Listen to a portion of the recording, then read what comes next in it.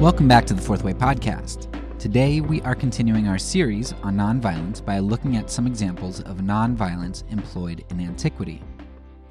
I think there's often a common misconception that nonviolence as a group action strategy is something which only existed from Gandhi on, like Gandhi and then the Civil Rights Movement, and now people have kind of picked that up and are using it. Only in the 20th century did this start. However, as we're going to see today, nonviolence actually existed pretty far back in history. This ignorance of the existence of nonviolence in history is often bemoaned in the nonviolent community. First, it's bemoaned because history always seems to record and emphasize the negative, right? We're always focused on wars and bad things that happen. It's a lot like the news. You only report something if it's newsworthy, and it's only newsworthy if it's bad, like impending doom. Some stations have tried to change this in the past decade or two by adding in like these community spotlights and things. But by and large, we see the news as a platform which tells us about the few terrible acts in our world, while passing over the vast majority of wonderful, benevolent acts. To the nonviolent community, it seems like history is academia's news of sorts. It tends to do the same thing with violence that our media does today. What's notable, what makes history is these speed bumps in time. It's not the times when everything's functioning well and everything looks good. So war is notable, peace is not. I think one of the other reasons that nonviolence gets ignored throughout history is that it wasn't a cohesive strategy until pretty recently. Like now people are employing nonviolence all the time. Like it's a strategy. Whereas it wasn't as cohesive before. It wasn't something that people maybe saw as a tool to be in their repertoire. It might have kind of just sprung up and happened. Or it, a lot of times, like the examples that we're going to see today, it sprung forth from the character of the people. And one thing that I don't like about nonviolent action is that a lot of times what's going to happen is people are going to try to separate, they're going to try to divorce the character and lifestyle from the strategy. So since we don't really see nonviolence employed as a strategy throughout history, when we study nonviolence, a lot of times you only start fairly recently. But when you view nonviolence as something that exudes out of a culture or out of a character, then that's a cultural observation, and it doesn't get lumped in with nonviolence. And I think that's maybe what happens with the two examples that I'm going to give you today. In the nonviolent community, particularly the Christian nonviolent community, but even the secular one, you're going to find that people who talk about nonviolence are going to emphasize that while nonviolence might work without somebody having a character of nonviolence, like without truly loving their enemies, it tends to work far better when nonviolence isn't implemented strictly as a strategy in a moment, but when it exudes from character and lifestyle. That's when it becomes powerful. And you can see this very clearly in someone like MLK. And we've quoted Dr. King a number of times throughout our series on this. And there are two specific quotes which stand out to me here. The one quote we've talked about a number of times, but he recounts how he gave up his weapons and armed guards to live consistently with the message that he was preaching, the message of nonviolence. So he recognized that this was not a move of strategy, but it was rather something which comported with who he was and who he wanted to be. So nonviolence kind of exuded from his character and ideology. The other quote is where King, much like Frederick Douglass and other black writers, recognizes the racist whites as themselves being captives, though they were captives to an ideology rather than to a social structure. And rather than hate his white oppressors, as I so often struggle with when I think back to just the terrible things that white nationalists and just people during the civil rights era and in slavery. I think of the terrible things that they were doing. It's hard for me not to hate them in retrospect. King, while he was suffering persecution from them, viewed them as men and women in need of being freed themselves. His nonviolence, therefore, it flowed out from a core ideology which viewed humanity, even the enemies, human enemies, it viewed them as image bearers of God, worthy of love. King identified that we don't fight against flesh and blood. Other humans are not our true enemies that we should seek to destroy. Instead, it's principalities, powers, injustices, and wicked ideas that we fight. And it's those things that are truly keeping us in bondage, even to King, his white brothers and sisters. And how you hold such a view while somebody is persecuting you and those you love, I don't know. But I don't know how else he could have been nonviolent if that wasn't who he was. Yet today what we do is we tend to highlight King's work, and we view it as a strategy that anyone could employ rather than an outpouring of character of who he was. And I'm sure those who don't have the same ideology as King could and did participate in the civil rights movement, along with other movements, nonviolent movements throughout history.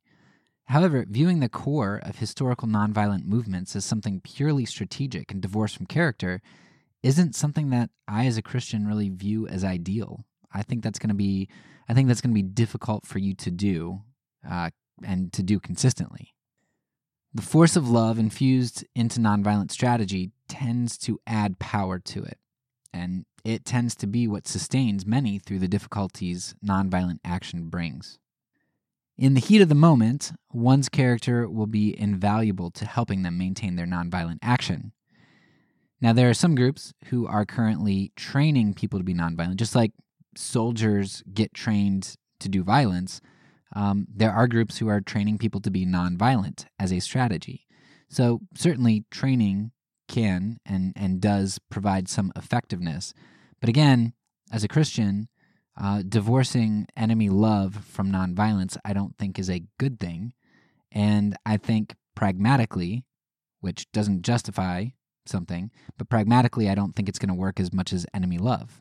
And that's because, going back to our last episode, if God created the world a particular way, then the more we're in line with that world, the more things probably will end up working for the better in the long run. So I can just do something pragmatically to fix somebody else in an attempt to fix somebody else, and it might work, but the truest, deepest reconciliation and restoration is going to come if I'm more in line with the good universe that a good God created. And so if I love my enemies, my nonviolent action should be more powerful than if I am just trying to objectify them for my own purposes without killing them. All right, I think that's enough of an introduction for now, so let's jump into the episode at hand. Today we're talking about nonviolent actions in Antiquity. And for this episode, I'm going to largely be using an old book, which you can get in the public domain. I'll link that below in the show notes. And the book is called Victories Without Violence. It's a compilation of a bunch of pretty short stories, I think like 100 or so throughout the ages. Most of them come from not modernity, but up through like the 1800s and maybe early 1900s. But it does have a couple of stories from Antiquity. And you're going to see the two stories that I mentioned, at least one of them mentioned quite a bit, but the other one, maybe not so much. So let's start with the lesser-known one. And this one is pulled directly from the Bible. We get it from 2 Kings 6. Now again, I want you to understand that I am not claiming that this is going to show a nonviolent strategy of sorts. There's not this nonviolent movement that's implemented. However, the action that was employed was consistent with nonviolent action, and it was seemingly foolish, yet it created a positive result. So this is nonviolent action that worked, even if it wasn't intended to be nonviolent action that works. So in the story, Aram goes to attack Israel, and Elisha prays to God. God blinds the enemy, and Elisha leads the enemy into the city walls where they're captured. Now the king turns to Elisha and says, "Hey, do I kill these guys or what? Like we've got them right where we want them." And Elisha says, "No, don't do that. You wouldn't kill those you captured in battle with your sword or bow, so don't kill these prisoners." Now, it does strike me as a little bit odd when in the rest of the Old Testament, it's filled with a different sort of ethic where you're just like killing man, woman, and child, apparently. And here, Elisha's like, "No, we don't kill our prisoners." So that would be something interesting to explore. Why Elisha says that? Did the ethic change? Were some of the older passages using hyperbole? So there'd be some stuff to explore there. But Elisha basically argues, hey, it's our ethic not to kill those that we've captured. And so instead of slaughtering this enemy force that came to kill and raid Israel, they provide a feast for these enemy soldiers, for the prisoners, and then they send them back.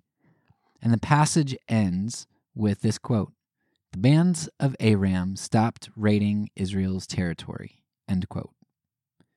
Now, obviously, we don't get a full glimpse into the rationale of either side. Why did Aram stop? Was it because of this? It seems like it, but maybe it wasn't. How long did they stop attacking? How good were their relationships? There's a lot that we don't know. But in this particular story, it sure seems like it's framed so that we see a particular ethic from Elisha and the king at the time, and we see a nonviolent action, and we see the result is peace. So this foolish act of feeding your enemy and releasing a large enemy force, which has continued to raid Israel throughout your history, not only did they employ this nonviolent action, but it ended up pacifying the enemy. So that's pretty cool. Okay, another story from Antiquity. And this involves a famous person that you all probably know, and that is Pontius Pilate. Now, if you listen to my case study on Pilate in our Consequentialism series, then you've heard me reference this story as a background for who Pilate was and how he's a consequentialist, I think. One of the reasons that Pilate may have been such a pushover when it came to the crucifixion of Jesus was because of an earlier interaction that he had with the Jews, and that's the interaction that we want to look at today. Pilate had come into the region heavy-handed against the Jews, and he tried to abolish some of the Jewish laws, and he tried to bring in idolatrous images of Caesar. He snuck in those idolatrous images at night under the noses of the Jews, and the Jews did not like it at all. They petitioned Pilate for days and days, until Pilate got sick of it. And so on the last day that they were coming to petition, Pilate actually hid his army. And then when the large crowd of Jews came to petition Pilate, he brought out his army because he could see that they weren't going to give up. He told the Jews that they needed to go away or they'd be killed immediately by the sword. Well, the Jews, in unison, responded by lying down and laying their necks bare for the Roman soldiers. They said they were willing to die on the spot, but that they couldn't allow their laws to be transgressed. So Pilate relented and removed the idolatrous images. Now, I'm not sure what Pilate's reasoning was here. Maybe he was moved emotionally. I don't know. However, with as heavy-handed as he was, and with the background knowledge that we have of the region and who he was, I have different suspicions. It doesn't seem like Pilate was from the ruling class initially. He couldn't afford a rebellion, which is what he'd have on his hands if he killed all of the Jewish leaders who weren't resisting.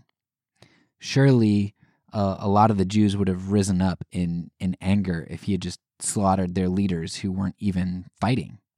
At the same time, Pilate made a miscalculation because for him to bring the image of Caesar in and then withdraw it was disrespectful to the image of Caesar. It would have just been better off if he had not brought the image in at all, because then he could just say, well, we're choosing not to bring the image in.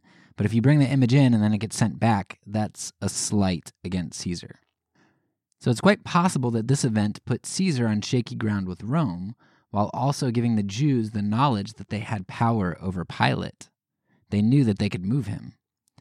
And this podunk people used nonviolence to effectively keep their customs against the strongest army and ruler in the world. It's a really interesting story, and I'll put a link to Pilate's the YouTube video that's really interesting on Pilate in the show notes. Now our final story here. This is the story of the ruler Caligula. Now Caligula was upset that the Jews had torn down a statue and which had been set up to him twice. Therefore, he ordered a statue of himself set up in the Jewish temple, directly in the temple. Knowing that this would cause outrage among the Jews, he sent several legions and auxiliary troops under the command of Petronius to enforce the erecting of this statue. Obviously, the Jews wanted nothing of the sort, so they met the army with a large multitude of, not soldiers, but men, women, and children. And here's what transpired, and this is going to be a lengthy quote, but it's so interesting, so listen up. Here's the quote. Quote, "And when they insisted on their law and the custom of their country, and how it was not permitted them to make either an image of God or indeed of a man, and to put it in any despicable part of their country, much less in the temple itself, Petronius replied, 'And am not I also,' said he, 'bound to keep the laws of my own Lord? For if I transgress it and spare you, it is but just that I perish, while he that sent me, and not I, will commence a war against you. For I am under command as well as you.' Hereupon the multitude cried out that they were ready to suffer for their law. Petronius then quieted them and said to them, 'Will you then make war against Caesar?' The Jews said, 'We offer sacrifices twice every day for Caesar and for the Roman people, but that if he would place the images among them, he must first sacrifice the whole Jewish nation, and that they were ready to expose themselves together with their children and wives to be slain.' At this, Petronius was astonished and pitied them on account of the inexpressible sense of religion the men were under, and that courage of theirs which made them ready to die for it. So they were dismissed without success." End quote. So the courage of an unarmed group of men, women, and children who fought with their willingness to self-sacrifice basically stopped Petronius's legions in their tracks and turned them around. And so word got back to Caligula, and obviously when he found out about it, he was not very happy. He ordered Petronius to be killed. However, the story goes that the Jews did pray fervently for Petronius, and it just so happened that the ship carrying execution orders for Petronius got shipwrecked due to bad weather, while a ship sent several months later with the news of Caligula's untimely death actually made it to Petronius a full month before the execution orders eventually reached him. So I just imagine how crazy that is that Petronius finds out Caligula is dead, and then a month later, he gets a letter that Caligula orders him killed. That's humorous, for sure. He was miraculously saved from death. Or maybe it was just a coincidence, I don't know. But either way, he avoided death from that situation. There are a number of things that I want to point out from these stories here, from Antiquity. First, obviously, not all encounters with Rome turned out so wonderfully. Rome crucified a lot of people. And I'm not saying that nonviolence would have always worked or did always work, but you have to at least admit that it sometimes works. Arguably, even when it doesn't work, it tends to lead to less severe consequences. And in the last episode, we did talk about how it, at least through current research, does seem to work more often and better. Now, in this podcast, we have talked time and time again about the cycle of violence, how violence breeds fear, how violence escalates problems, it's cyclical. Right? Violence may provide short-term victories, but in the end, it ends up losing in terms of long-term results. The destruction of Jerusalem came in 70 AD in large part when the Jews used physical violence against the Romans and attempted to usurp their authority, and that started around 66. Unlike the Jews in the story of Caligula, who made sacrifices for the emperor and for Rome, which is reminiscent of Paul telling us to pray for all people, unlike those Jews, the Jews prior to the siege of Jerusalem usurped authority and did physical violence against Rome. They didn't just disobey some orders that conflicted with their religion, they attempted to wrest power from the government. Two very, very different things. So, though I'm not saying here that nonviolence always works and that there are never negative consequences for being willing to sacrifice yourself, I am saying that it can work a lot better, and it tends to lead to smaller scale consequences if there are consequences. Now again, let me reiterate that consequences don't make something moral or immoral, but just for those of you who are consequentialists and think that you can't even start to look into to nonviolence, I'd rather have a consequentialist who doesn't kill people and doesn't want to kill people than a consequentialist who kills, right? It seems better to me. So if this starts you down the path, great. But the point is, nonviolence can work and produce better results. The second thing I want to draw from the story is what I think is a beautiful pre-Jesus depiction of submission to government alongside obedience to God. The Jewish refusal to participate in Rome's idolatry and celebrations didn't mean they necessarily failed to bring Rome before God. We see Jesus and Paul advocate the same thing, as well as some ante-Nicene fathers who talk about praying for the country, though they don't provide the nation with soldiers. So this seems to me to be a beautiful depiction of what it looks like to submit to government but obey God. They are not trying to gain power over Rome. They're not trying to become their own rulers. They're just saying, "Hey, look, we'll go along with what you got, but not when it's going to conflict with our serving of God." American Christians could take special note of this aspect of the story. Finally, in these stories, we see a God who makes a way out of no way. A common Christian retort to nonviolence today is that if our whole nation were nonviolent, then we'd be overrun and destroyed and conquered. Now, maybe that's true, but if we had a whole country willing to not kill enemies who are then taken as captives and dispersed throughout the world, I'm pretty sure that such radical Christians would transform the world in a generation. I mean, what compelling lives that would be. So if that's the worst thing that could happen, that God disperses us and spreads the gospel, if that's the way that he's going to do it, then so be it. But even that, I think, is a pessimistic view of God's protective hand.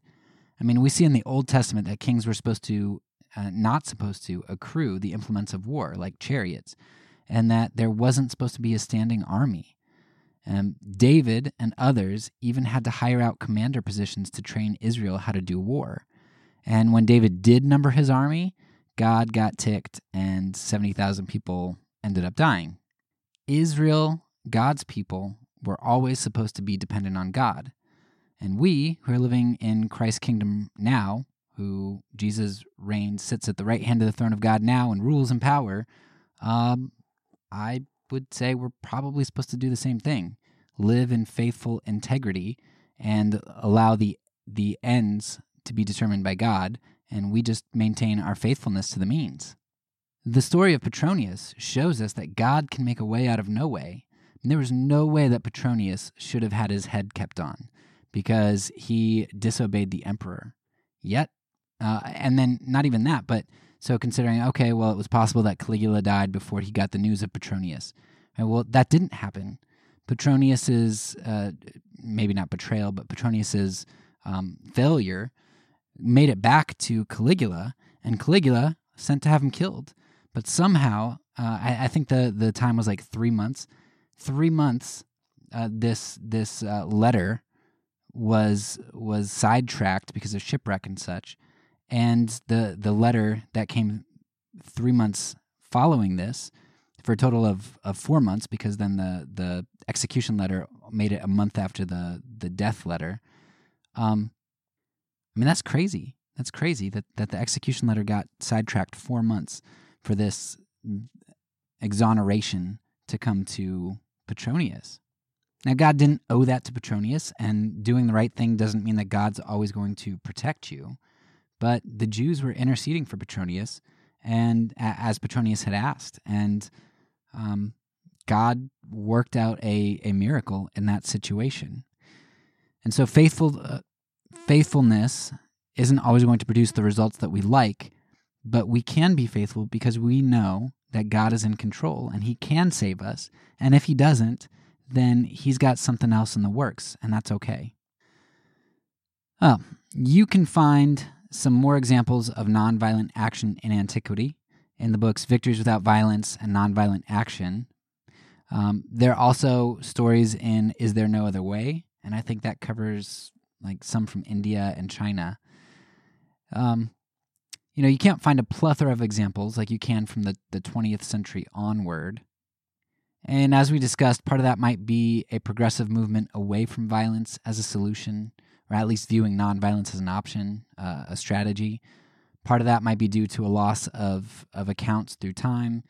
And part of it's probably due because peaceful acts don't really produce road bumps in history and aren't noted by historians. And they note the evil, the bad, the speed bumps. So as this series progresses, I think you'll begin to see how even in modernity, we tend to frame our stories and our histories, the ones that we should have written accounts about, we tend to frame them to exclude the peaceful way. And we're going to see this especially in World War II, but also in the American Revolution and the Cold War. We're going to see how we write out nonviolence. We write nonviolence out of history. I remember when I first came to read more about nonviolent history. I mean, I was flabbergasted by all of the accounts that there were that I had never heard of, and like on large scales. One of the ones that we're going to get to, I don't want to ruin it, but I have to tell you, like if you go Google this, the Baltic Way, I never heard a thing about it, never. And when you see it, it's just one of the most moving things. Like holy cow, like the guts that these people had and the number of people that were involved. Like just amazing. So I'm excited to get into some of these stories as we move through this season. Hopefully this episode provides you with 2 concrete examples, 3 I guess, if you count the 2 Kings one, concrete examples of nonviolence from Antiquity. I know it's not much, but I think it's enough to show you that nonviolence did exist throughout history, and I hope it's enough to get you questioning how we approach history. That's going to be something that we come back to and reference a lot, I think, throughout this season. Well, that's all for now. So peace, and because I'm a pacifist, when I say it, I mean it.